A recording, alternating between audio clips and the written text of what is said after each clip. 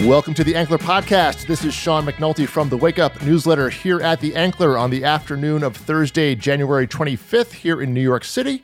I'm joined by Elaine Lowe and the non-Oscar nominated Richard Rushfield in Los Angeles. Richard, what happened? You know, both myself and the movie that I assumed was going to sweep the nominations because it was clearly the best film of the year, Strays, were shut out of contention this year. And I have suspicions about what to attribute this to. I don't want to point fingers and say anything, but... Of course not. You know, doesn't add up to anything good. I see. We protest at City Hall tomorrow. Yeah, exactly. I mean, if you folks still want to watch and participate in the Oscars, I'm not going to hold it against you, but they've revealed themselves for what they are right now. Well, you get number one fan of Strays, Richard. Congratulations. You won the award, so you have that award going for you. We'll give that one to you, so congratulations. Elaine, can you feel the excitement in the air today? Because of sports? No. Well, gotta get you a new go-to. We have our first listener mail, Elaine. That's right. And it was titled. Yes. The title was "I Love You Guys." So I had no idea your 8-year-old had an email address. That's very nice. That's really very generous. Stuffing the inbox early there. Yeah, really jumped in early, so we appreciate that. But our podcast inbox now kind of has a name, Elaine. A shout out to listener Frank, who sent us the amazing suggestion to call our listener mail Ankletters. Pretty good, Clever. right? Yeah. Ankletters, I like it. Yeah. Richard, do we approve? Yeah, that can be the name of our a cappella group also.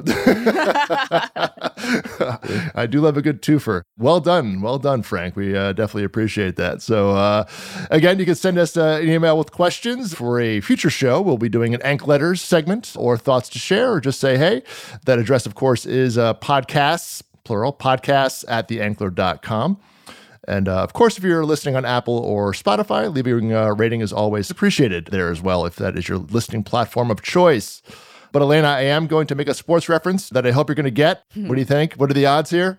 Try me, Sean. Well, I think, this week, I think we need one of those like lists of topics on the side of the screen that ESPN does in their talk shows, and like a ticking clock and a buzzer to get through all the topics that came up this week. I do get that reference. I've seen whatever show that is once. Yes. SNL has done a parody of it, so that's probably where it comes from. I was like, I think TMZ does something similar. Yeah, pretty much. But I feel like, so between the aforementioned Oscar nominations, Netflix adding subscribers like we're back in a pandemic, we had more Sundance buys, the head of Netflix Films is leaving. Netflix is going live with the WWE, and Peacock is still losing $800 million a quarter. That Comcast couldn't be happier about. I think I just put them all in a hat and we just pick one out at a time. Or how do we even do this, Elaine, this week? It's a newsy week. I mean, on top of earnings alone, there's a lot that's been happening. Yeah, and add on 2 earnings calls from Netflix and Comcast. So yeah. And just a note coming up in the next segment, we'll have the Ankler's Claire Atkinson, who will join us. She had a great piece this week as well, diving into the world of corporate communications at studios and so forth. That we'll dive into all of her insights there as well. And of course, Richard, we have to get your insights to the new choice of the LA Chargers. Have a new coach coming in, Jim Harbaugh, coming to Los Angeles. Are you excited? Harbaugh is yesterday's man. Oh, is that right? He doesn't seem a good fit here. It's not. He doesn't get the Chargers esprit. I see. In a basic way. I see the body rejecting this transplant. Normally I would have nothing to add to a conversation like this, but we are a big Jim Harbaugh family out here. Oh my, we finally have the Venn diagram of Elaine and Sean in a conversation. All right, I like this. We found it. I love his early work, but he sold out after I see. 97. Yeah, but now that he's at the Chargers, we finally get to see Harbaugh versus Harbaugh. I hear Dustin Hoffman is great in it. There we go. Very nice. So I'm sorry, which sport is this we're talking about? Yeah, all right, we'll move on. Well, all right, Bill. Anybody have any Oscar hot takes that want to get off their chest here? Elaine, is there anything else that hasn't been said so far this week, or should we move on here? I believe Richard has thoughts on the Greta snub, no? Yeah, I mean, it's my favorite game every year to whatever my favorite movie is, just to be outraged that Oscar didn't honor it more. And, Barbie touched a lot of people. It was the highest grossing movie of the year. Barbie will be just fine. Barbie will be okay in life. Although it moved a lot of people and it's funny and it's well made. This just isn't an Oscar-type movie. And look to the Critics' Choice Awards or the MTV Movie Awards. They are happy to nominate product placement films. Oh, them's fighting words, Richard. Podcast at yourself theankler.com. on Be Twitter. careful, inbox. I mean, it's still got a ton of nominations, and Strays, by acclamation, the best movie of the year, walked away empty-handed, which is a dark, dark day for Oscars. So if you want to get upset about Barbie's mere Best Picture nomination, go right ahead. But I think I've got a bigger grudge here. All right, fair enough. Well, we have 5-6 weeks, Elaine, till the show, I think. So we have some time for this conversation to continue, I believe.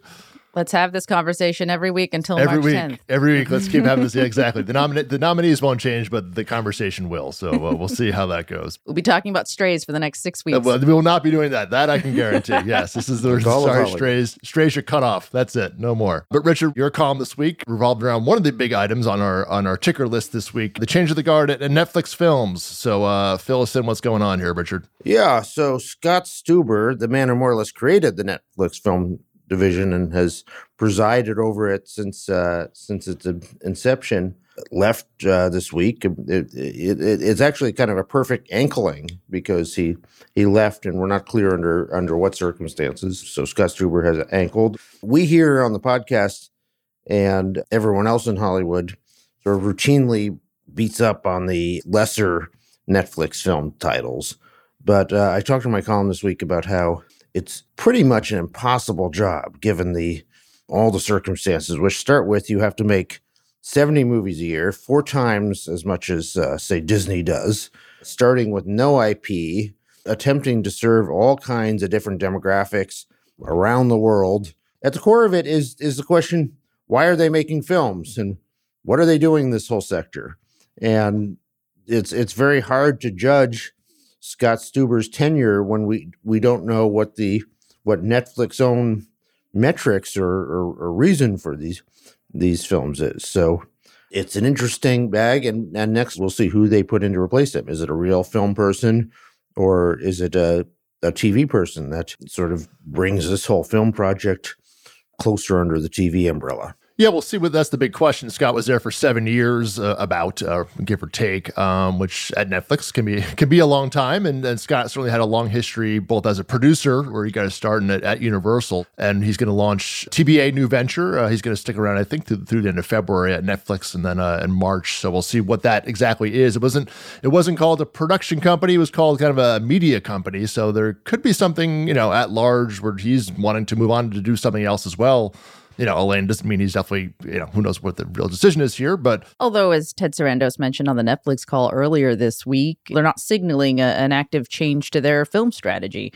They sort of alluded to the departure, did not mention Stuber by name, but essentially said, we're not really changing anything. It's business as usual around here. That was the kind of the vibe, right? They kind of always say that. They never say they're changing, and then just 2 years later, you notice that they're different. They don't like to ever admit that the direction we're going has been less than perfect. Right, and it's an earnings call, so he's maybe not going to make that change on that announcement anyway. But, and Scott, I believe, was probably a Ted hire back in 2017. I mean, Bella certainly wasn't there, so Bella will be making this hire, hiring a film chief ostensibly, unless Ted's stepping in here. So yeah, a lot of eyes on that job. That's a big role, as Richard said, not just the volume, but just the eyeballs and the attention on it, whether it be the prestige films or the need to do the mass market stuff. It's a wide-ranging task that you have to do there. There's no specialty division at Netflix. You're doing all of it. The Oscar movies and the crowd pleasers and the Lindsay Lohan rom-coms for Christmas and everything else. That all falls under under their purview there, Elaine.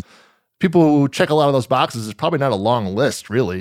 So we'll see what she's going to be thinking about, but we should probably move on to the other change, definitely in strategy this week, Elaine, was that Carla. I was surprised to a degree. What was your take on the WWE here, other than pure excitement for Raw moving? Your Monday nights are now on Netflix. Elaine. I'm an enormous wrestling fan, Sean. I mean, it should be obvious looking at me. We edit it out every week, but she always mentions it. I know. That's right. I spend at least 20 minutes just rhapsodizing about WWE. No, it's a big deal. It's a $5 billion deal for 10 years for WWE Raw. Probably their largest move in the live space, I'd say, since they started dabbling in it. Yeah.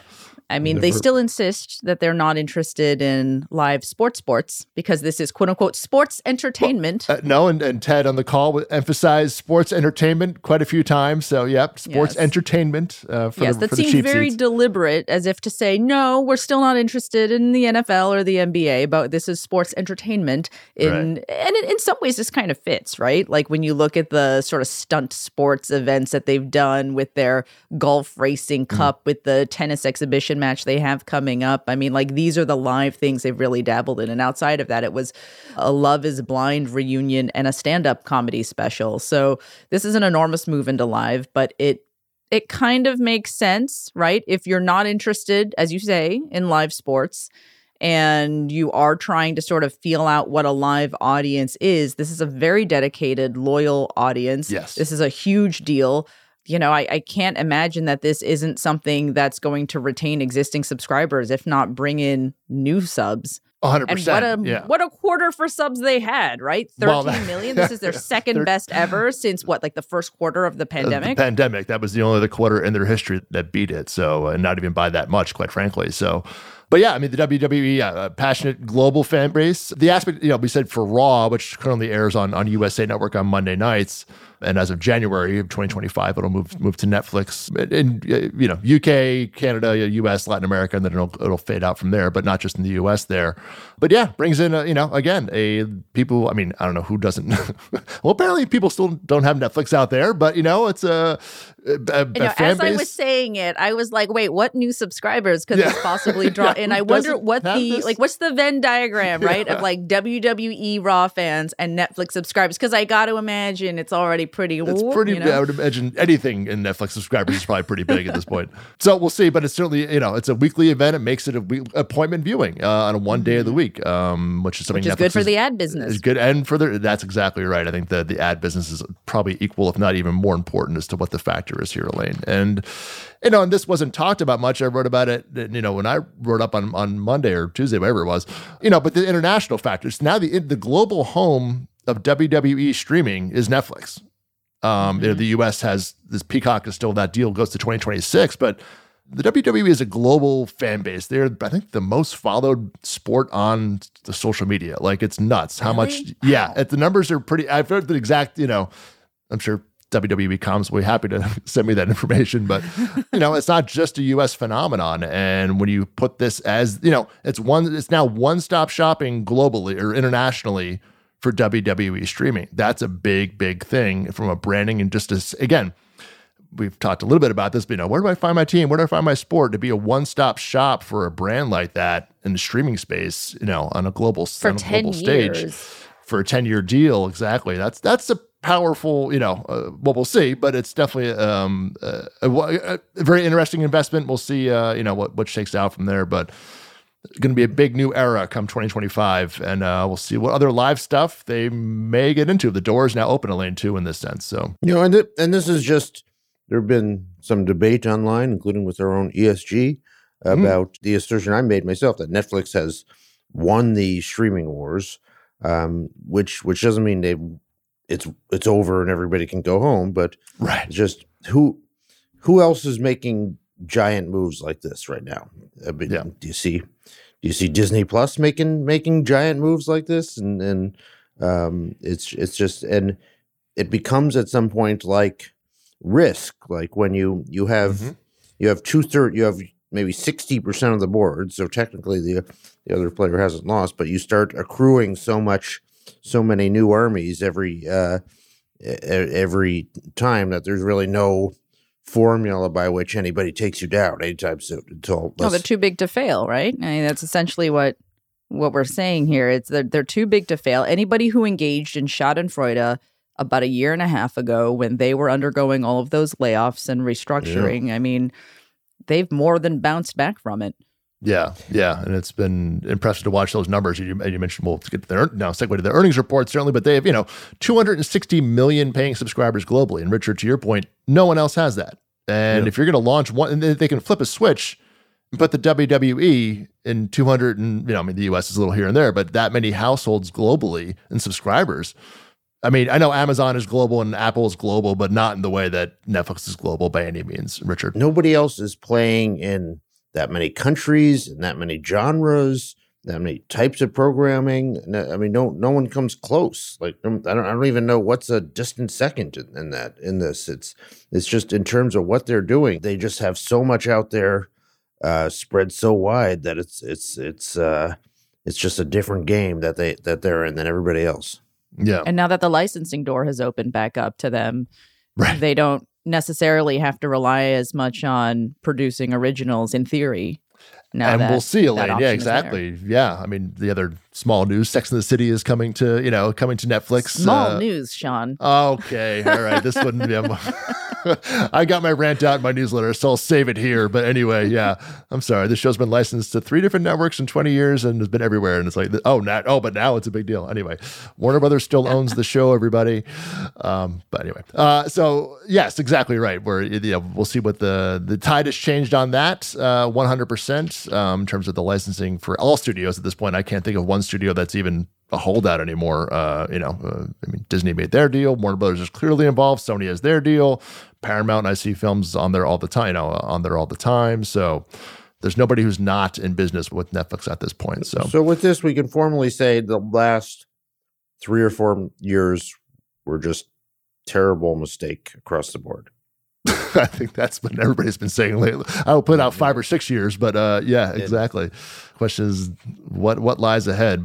And finally, anything on the other earnings call? Anything else stand out for you, Elaine? We really didn't talk too much about this, but anything else of note catch your eye besides the big subscriber number? Oh gosh, I mean, I think that and WWE, and the Stuber exit, those were the 3 major headlines that came out of Netflix this week. And for a company that generally has quite a dull earnings call, it's like everything's very like business as usual. I mean, these are pretty big announcements to make.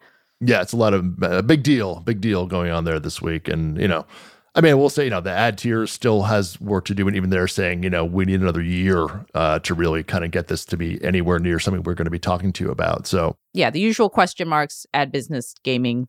Give us a little more on all of those things, please. They talked a lot about gaming. I'm not sure what they actually said, but there was definitely a lot of talk around gaming, and I still have no idea what that business model is. So if you ask me that, and I think they were asked that question and answered the same way. So they're very, very enthusiastic about it, which reminds me of Peacock, which we'll get to momentarily. But let's first take a break, and we're going to bring in Claire Atkinson to also join the conversation and dive into her piece about what's afoot in the high-profile world of studio communications executives. We'll be right back in a moment.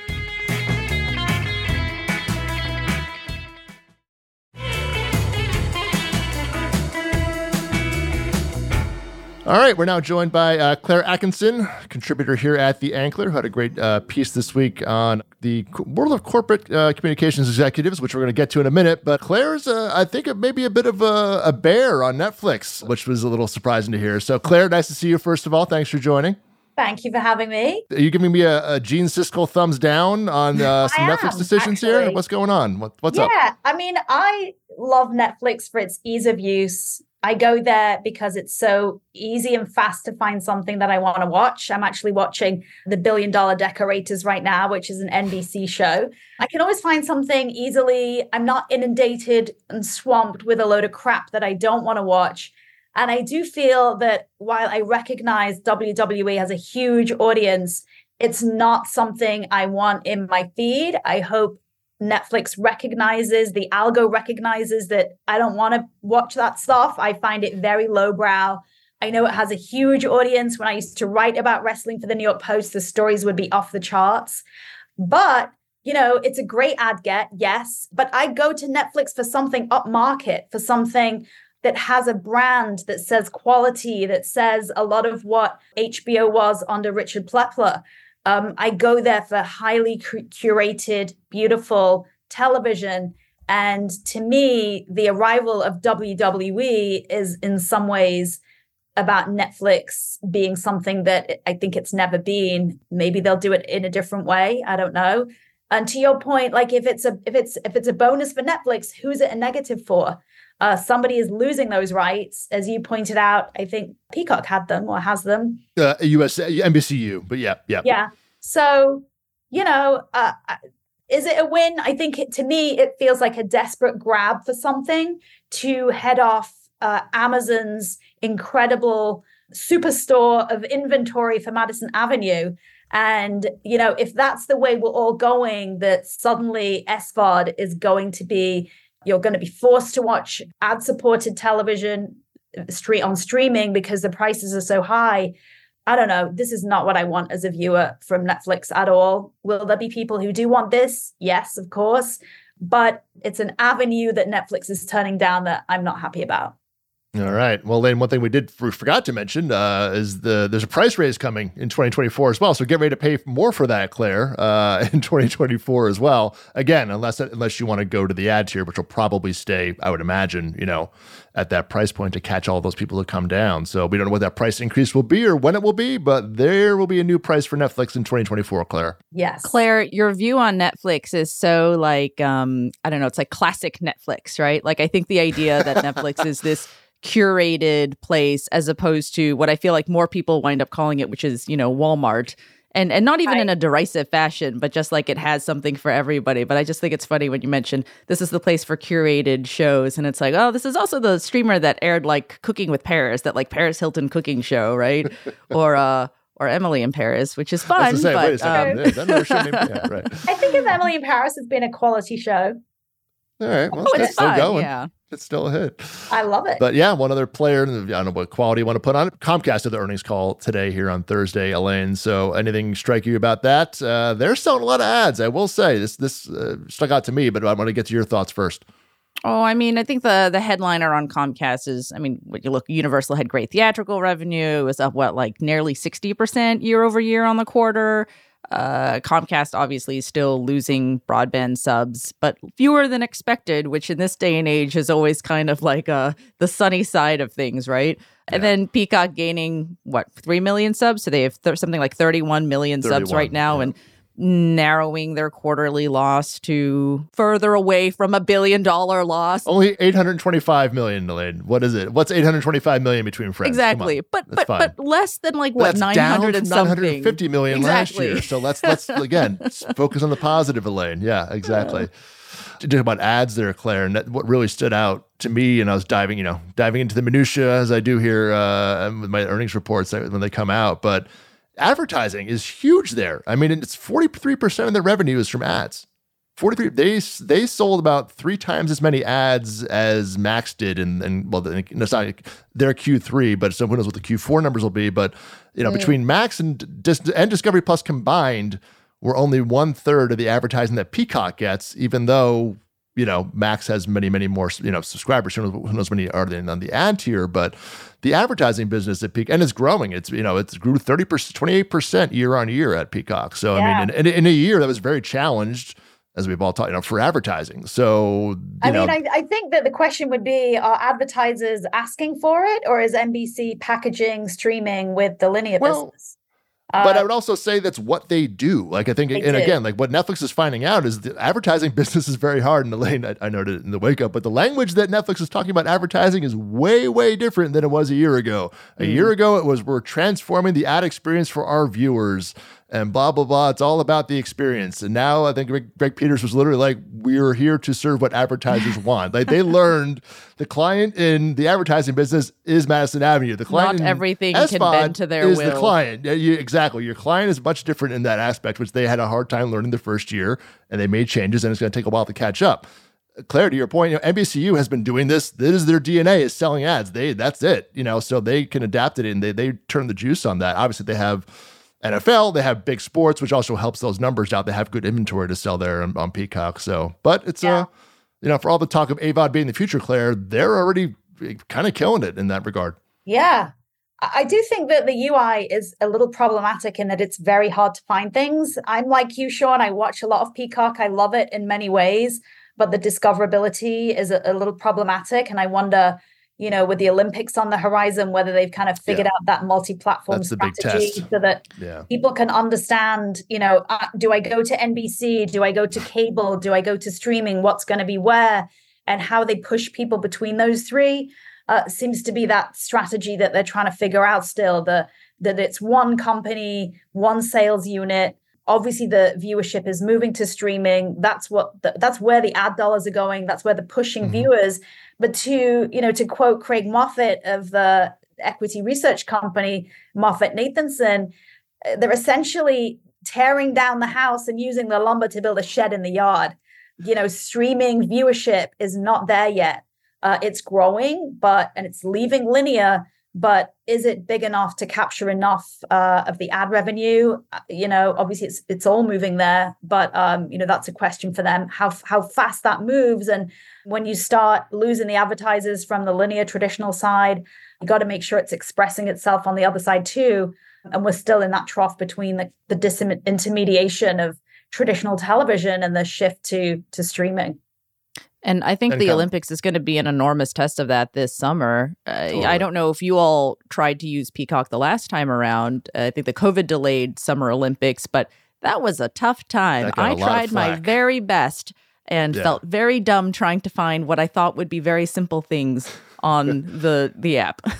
Yeah, they got a lot of flack for that last time and learned a lot of lessons. I think in the past 2 Olympics at this point. But yeah, you're right, Elaine. That's a big, both of you, but a big test for them coming in the summer. They keep talking about it and they're promoting it already. So we shall see. But the NFL wildcard game did go off without a hitch. The streaming war. So, I mean, they've been doing these, not that this is why they did it, but it certainly is another checkbox to make sure they can handle this kind of traffic for this influx. So hopefully they've learned a lot of lessons and have some more backing there. So anyway, for the curious, I broke down all the things to know about Peacock, including when and how this thing would ever even get profitable, because they refuse to say so. They keep being asked every quarter, what is your plan for this thing? What are the costs going to be? And Comcast, literally the only response they get back is, the losses will be less next year. We don't tell you how much, and we won't tell you whenever it's going to be profitable. But I did kind of look at the math in that in today's Wake Up. So, but Claire, let's pivot over to your piece. So I think, fans of Succession are certainly at least familiar with that corporate communications executive role in the C-suites of Hollywood studios. Fisher Stevens, of course, kind of being the face of that, in that show. But you really dove into the trenches this week for your new piece with the fantastic title of Pain Sponge. Kudos. That was a good one. Very nice. I'm not sure who came up with that one, but points to that. Looking at what it's like in the world of corporate communications as Hollywood comes out of the streaming bubble, pain, whatever you have it, hangover. What's afoot here in that world in 2024? Yeah, I mean, the story got an incredible response. I've heard from just about every PR person in the known universe. Very popular person. Yeah, I can bet. Yeah. I guess the beauty of the story and the beauty of the idea, which was Janice's, is to write about something that everybody knows about, but nobody talks about, and kind of just explain what's going on. Well, actually, so what is the role of corporate communication for people who don't know? Because I think everybody's a reporter here and has no idea how this. So what are we talking about here? Well, when you call a PR person as a reporter, you're putting the story to them and asking them for comment. And I guess in most reporters' minds, you think that that's all they do is just comment to reporters all day. But what I found out in the story is that they can be responsible for their bosses' every last whim, whether it is get my family front row tickets to Taylor Swift tomorrow night, or, they're expected to perform the impossible for the CEOs they work for, who are the most, demanding of people. They're very much in control of their world. And the press is one thing that you can't control, obviously. And these PR people are kind of sandwiched between two masters. They got to do good by the media. They got to make sure their boss looks polished. They got to make sure the corporation looks good. And sometimes all those things are not in line. And so they have to come up with creative strategies to make everything look good. And that's a really tough job. The illustration for the story was a guy on the floor with a coffee spilled everywhere and a Post-it note on his face saying, "I'm on it." And I think that was like a great way to illustrate the jobs of these people. They're under siege. They're trying to battle social media. There's a lot more reporters covering Hollywood than there's ever been. And, the people behind the curtain here, the CEOs and the studio chiefs, they're super interesting to everybody who is out there. People want to know about them. They want to know what they're doing and who they are. Are they screamers? Are they shouters? How do they treat their staff? And so the story was really kind of, how do you be successful at these kind of jobs? What are the pitfalls? Do the bosses ask you to lie to the media? And, one of the things I found is that you can be a good communicator and you can do well for the boss. But if you don't have the trust or the tenure or the chemistry, then you can be out. And, I think, we're seeing that is happening. People are getting laid off as cuts happen in these companies. If everything isn't hunky-dory, these PR chiefs are out on their ear. It's not an easy job. Sometimes the bosses don't listen to you. And so, I think a lot of people felt seen by the piece, and they are pain sponges. They're there to kind of like listen to everybody's complaints and try and re-express in an optimistic way very difficult, real problems that aren't PR problems, they're business problems. Yeah, we have two examples. I mean, very, very current right now. One at Warner Brothers, which is currently needs a new head of communications, which we talked about in the piece a little bit there, and Paramount, which is in the headlines, and that is someone's job to all these rumors keep going out, and that's the heart of that job right there is that whole narrative, right, Claire? We're kind of seeing two of these examples in different iterations of them, but that job is right at the heart of those two things, right? Yeah. With Zaslav and WBD. Absolutely. I mean, they are two big high profile jobs out there right now. And I imagine that they hear a lot of kill that story from their bosses whenever people are out there with something negative. And that's an impossible thing to do unless, as I found, you can barter something. And so, what sometimes happens, and this is not good news for talent, is that the PR person at the company might trade a negative story about their CEO for a little tidbit of gossip about maybe some talent's divorce. So the horse trading goes on and the bartering goes on. And us journalists who work in writing about the entertainment business know oh so well, like the tactics for trying to horse trade what you've got. So, Claire, if I can suggest, I think a lot of the problem here comes from the most successful CEOs of Hollywood, from Walt Disney to Louis B. Mayer, and go back in time, sort of understood where they were and what they were doing. And they were showmen themselves in a business of show. And they had these big, giant personalities and sort of embodied their companies in big ways. And the CEOs now don't want to do that. They want to be like the CEO of a pharmaceutical company that you never hear of and you never know and can maybe come out on the red carpet a little bit. But entertainment's always going to be in the news, and you're always going to be sucked into the middle of all kinds of star meltdowns, culture war issues. I mean, the CEO of Google is a head of a company that's bigger than every studio combined many years over. No one's wondering about his house and if he's throwing too big a party in Cannes or anything like that. He could walk into any restaurant in America and probably not get a table because nobody will know who the hell this guy is outside of Silicon Valley. But that is, or used to be, part of the job. If you took over, if you were a studio head, you were a kind of public personality of a company that works very much in the public. And these guys just don't want to be that anymore. So it falls onto their comms heads to sort of shield them with the consequences of the job that they're in. Yeah. And I think, these big media companies are dealing with serious business problems and serious issues that we have been writing about. And it's very difficult to kind of hide from that. And I do think you're right, Richard. What's happening is the tech guys get almost no coverage and there's almost no negative press. And I think it's because it's hard to know who's in control of what. When you look at Amazon, it's a very bifurcated company. It's very hard to put your finger on who's running things and who is responsible for things. And, there's a lot of matrix reporting. And I think, in some ways, it makes it more oblique. Compare the amount of press that Larry Ellison, who owns, was it like one of the top 5 biggest companies in America? Like this giant company gets compared to his son, who runs a production company that makes a few movies a year. Yeah. I mean, Tim Cook, too. Like, when was the last time you read anything negative about Tim Cook? Yeah.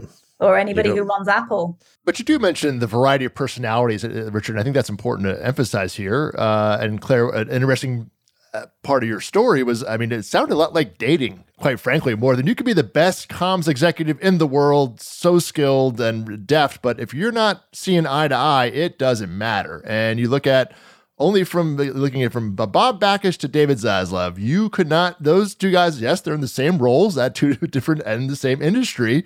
they have vastly different personal, desires to be out there versus not. You talk a little bit about, of course, the infamous, con party this year with David Zaslav, but even the job isn't one size fits all just because it is for a movie studio or in the entertainment business, Claire. Yeah, you're absolutely right. I think one of the changes is that there's a lot of people weighing in on PR these days. It's not just the job of the chief comms officer to craft the strategy. What I heard from, a lot of these crisis communicators is everybody wants a seat at the table when it comes to dealing with the press, and everybody thinks they know better. And the CEO is going to take counsel from like 3 and 4 and 5 people, and then nobody can succeed because everybody's being second guessed. And I think that is a problem. I think good CEOs let one person kind of run the table. There have been so many crises over the past few years. Think about Me Too, think about social justice movements, think about the competition from streaming. It is a really, really difficult job to be that person in the middle of all of this and try and figure out like the right things to do and say. When you have a strike, should you be having a party? If you're going to have a party, are there ways to do it that minimize the press? I don't know. Maybe have a party without any press there. These are all complicated questions with no right answers. But I do think that when you have a CEO who has a lot of trust in their PR person, and I give the example of Xenia Muka and Bob Iger. I think Xenia was responsible for a lot of the mystique around Bob Iger's tenure as, one of the best CEOs on the Fortune 500 list. I mean, obviously she's gone now. He's with a different PR team, facing a host of very different problems, and the press doesn't look so good now. I will say, Claire, your piece gave me a lot more sympathy for the good folks in comms than I've perhaps had before, coming from the reporter side of things and thinking, well, how easy to just ignore all of my emails or say no comment to everything, and then realizing just how much paddling actually happens beneath the surface. They're busy getting Taylor Swift tickets and organizing car service. I will say I did put an item in the wake up this morning with Jeff Bezos' 60th birthday party all over page 6 the other day. So, all the coverage of Paris Hilton and the people and all the, the details and just like, that was somebody's job. And that was not Jeff Bezos doing that. It's, that was somebody behind the scenes there casting about what they want that coverage to be of that event. So, anyway, a great read. Claire, you can go check that out over at theankler.com. And all right, it's the end of January. Elaine, it's your favorite kind of podcast segment. We're going to see just how smart we are and how our expert predictions for the holiday box office turned out. So I can see the excitement on your face. You know how I love public pop quizzes, Sean. It's a little bit of pop quiz, more of a time to come go before the judge here, Elaine, and see how smart we were. But anyway, we'll be back in a moment.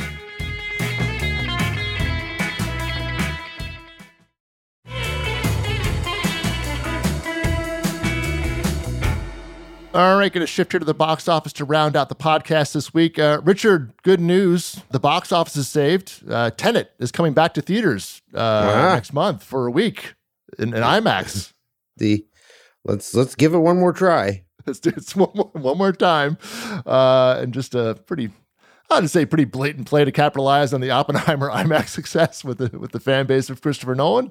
Warner Brothers is putting Tenet back in the IMAX for a week on February 23rd. Elaine, will the kids be able to go, or are you going to be pull them out of school for this, or how are you going to be okay with this? I don't think Tenet is appropriate for the under 10 crowd, perhaps, but am I going to understand the end of Tenet any better if I see it in IMAX? Well, it's in 70 millimeters, so maybe you see more of what's going on in the big picture there. Maybe that helps out, is seeing a bigger screen. I mean, I think that's great. There should be more, bring stuff back out, revival runs and everything. That was the entire Disney strategy there for 40 years or something. So we three of us made predictions at the top of November before the holiday film season started.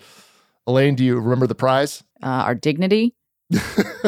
No, it's actually a meeting with Shari Redstone to tell her which one to do with Paramount. So that's pretty nice. Yeah, Shari, thank you for sponsoring the contest this year. All right, do we want to start off with what the top 3 films were, or what we thought they would be? Which one do you want to go with first, guys? I believe that my guess was the same. So it's just true. You know what? Claire's here. Claire, which would you like to hear? Our predictions or the actuals first? Predictions. Predictions. All right. Shall we recap? Here we go. Elaine, do you remember yours? I said Wonka. What else did I say? You're actually going to have to remind me, Sean. You had Wonka, you had Poor Things, and you had Beyonce's Renaissance, which you said was, quote, the easy pick, just for the record. That was the exact quote. I feel like I'm about to get my comeuppance, but all right. The easy pick was Renaissance for the holiday season. Richard, do you recall yours?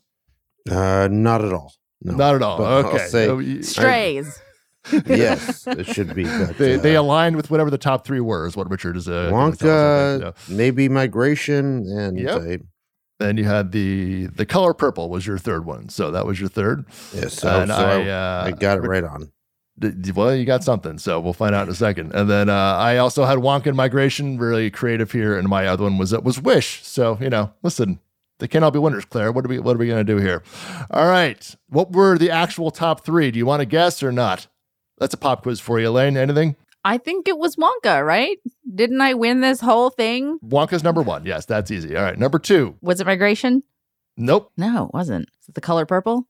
Definitely not. Nope. Sorry. It's something we all didn't pick, but we probably should have thought about. Hunger Games. Oh. The new Hunger Games film. Is this the second? What do I know about anything? Well, you're our millennial correspondent here. Come on, this is Elaine. Come on, it's terrible. I underestimated it. I underestimated really how many millennials and Gen Zs would turn out for that. Yeah, exactly. And Claire, I'm sure, was a big fan, so could have been part of the fun. You would. I mean, it's interesting because you never would have thought of a big major tentpole like Hunger Games being a word of mouth film that just kept running like that. It's the new indie. Yeah. I mean, it did open big, but it also had a lot of legs on it. And number three, any final guesses on this one? Number three, which is a bit of a moving target, Migration. Migration is partially correct.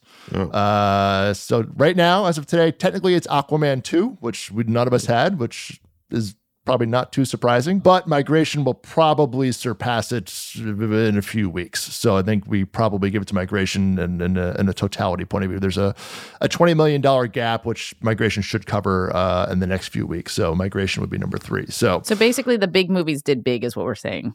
Is what we saw. Well, Hunger Games is certainly the one that wasn't on, we weren't talking about. So technically a temple though, It is. No, it definitely falls in that category. But anyway, a fun game as always. We'll be back in the summertime to redeem ourselves or embarrass ourselves, whichever way you want to go on that one. But let's call it a wrap for this week. I'll, of course, have the full box office breakdown in the Wake Up on Monday morning, which probably won't take long since we have no new movies at the box office this weekend. And yes, I know Lionsgate has Miller's Girl in theaters, but I challenge either of the three of you to tell me one thing about it. It's about beer? No. I would go see that movie. No, actually, it stars Jenna Ortega, believe it or not, but probably not going to be in the top 5 this weekend over at the box office. Elaine, you'll, of course, have your second edition of your series business column on Monday. Any previews for the folks out there? Looking into a little bit of the unscripted market, we covered the scripted TV numbers and coming off of Peak TV's 600 plus shows last year, it got me curious about the unscripted market and what we'll see, because that boom time that happened around the last writer's strike didn't happen for unscripted and nonfiction producers last year. And certainly with the quote-unquote sports entertainment things happening around Netflix, it made me a little curious to see what the runway is. All right. And you can check out Claire's piece, as I mentioned, of course, all that and more as part of your Ankler subscription at theankler.com. To get the full suite of newsletters and podcasts. You can email us again anytime at podcasts@theankler.com and follow on the socials at The Ankler. Richard, Elaine, and Claire, thank you as always for joining, and a big thank you for listening. We'll see you next time.